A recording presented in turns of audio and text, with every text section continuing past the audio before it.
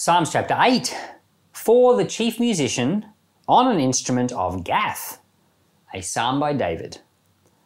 Yahweh our Lord, how majestic is your name in all the earth. You have set your glory above the heavens. From the lips of babes and infants you have established strength, because of your adversaries, that you might silence the enemy and the avenger. When I consider your heavens, the works of your fingers, the moon and the stars which you have ordained, what is man, that you are mindful of him? What is the Son of Man, that you care for him? For you have made him a little lower than the angels, and crowned him with glory and honour. You make him ruler over the works of your hands, and have put all things under his feet, all sheep and cattle, yes, the animals of the field, the birds of the sky, the fish of the sea, and whatever passes through the paths of the seas. Yahweh our Lord, how majestic is your name in all the earth. Of all the Psalms we've been through so far, this is my favourite. And I'm about to tell you why. It said that it was played on an instrument of Gath. That's in the English. In the Hebrew, it says to be played on a Gittith. As we were going through Samuel and Chronicles and Kings, there were various times we met people who were described as Gittites. A Gittite was someone who came from the city of Gath. And Goliath, who David defeated in battle, you know, David versus Goliath, a famous story from 1 Samuel 11, I think, he was from Gath. Goliath was a Gittite. So you've got this city, it's one of the key 5 cities of the Philistines, and they have their own instrument called a Gittith.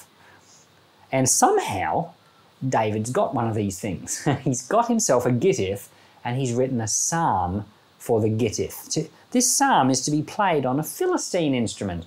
So strange. Now, this is why I think it's super cool. David defeats Goliath in battle. He defeats his enemies.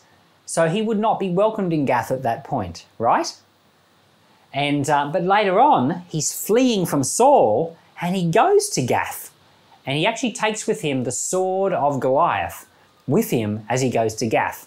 Now, the Bible doesn't tell us, but I have conjectured that that's his peace offering to Gath to let him into the city. In any case, somehow he becomes friends with the king of the Philistines, Achish, and he starts working for them, kind of like an undercover agent for a few years. And so he's in Gath. Now, where do you think he would have got a Gittith from? Here you've got a highly trained musician who's in Gath, he's fleeing from Saul, he's not in Israel for several years, and I have a hunch that's where he found himself a Gittith and taught himself to play.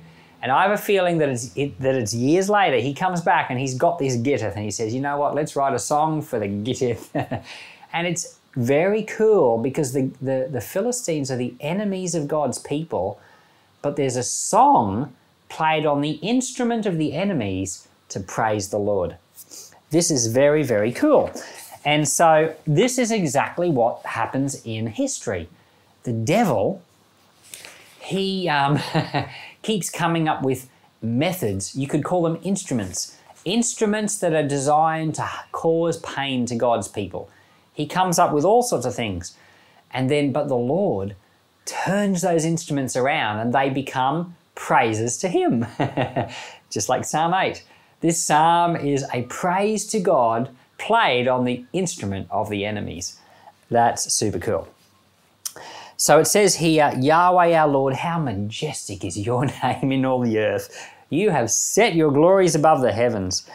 From the lips of babes you have established strength. In the New Testament, in Matthew chapter 21, Jesus went into the temple and he was clearing the temple. He was really angry. It was Palm Sunday. The Pharisees didn't like it at all. They were indignant and they said, tell the children to stop saying these things. And Jesus quotes right here, from the lips of babes you have established praise. Very cool. And the Pharisees in that story, they were Christ's enemies.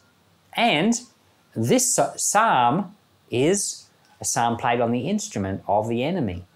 And so the Lord uses the enemy in Matthew 21, the Pharisees, to bring praise. Very, very cool. In verse 4, David says, what is man that you are mindful of him? And it's true. Have you ever been outside camping, looked up at the stars, realised how big the universe is? Of course, we have no idea how much bigger it is than we imagine, but then realised how small we are. You know, David, when he was fleeing from Saul, he was living in the wilderness for years, more than 10 years. And he was in the Negev, the desert area, for a long time. He would have looked up at those stars every night. And that's probably when he had this Gittith. And he would have thought, you know, Lord, what are people that you think of us? But then he says, the Son of Man, that you care for him. You have put him a little lower than the angels, but you have made him ruler over the works of your hands. You have put all things under his feet. The person he's talking about there is Jesus. And Jesus became a person, and the Lord put all things under his feet. Jesus became one of the insignificant ones so as to lift us all up. Verse 9, it says, Yahweh our Lord, how majestic is your name in all the earth. The Lord is incredible. Who can understand our Lord? Thank you, Lord, that you even produce praises on the instrument of your enemy. Thank you, Lord, for this psalm. And Lord, we do consider this concept, Lord, that you're so grand and yet you hold us in the palm of your hand. And we're so grateful. We don't deserve it. Thank you, Lord, for your love towards us and all people. Amen.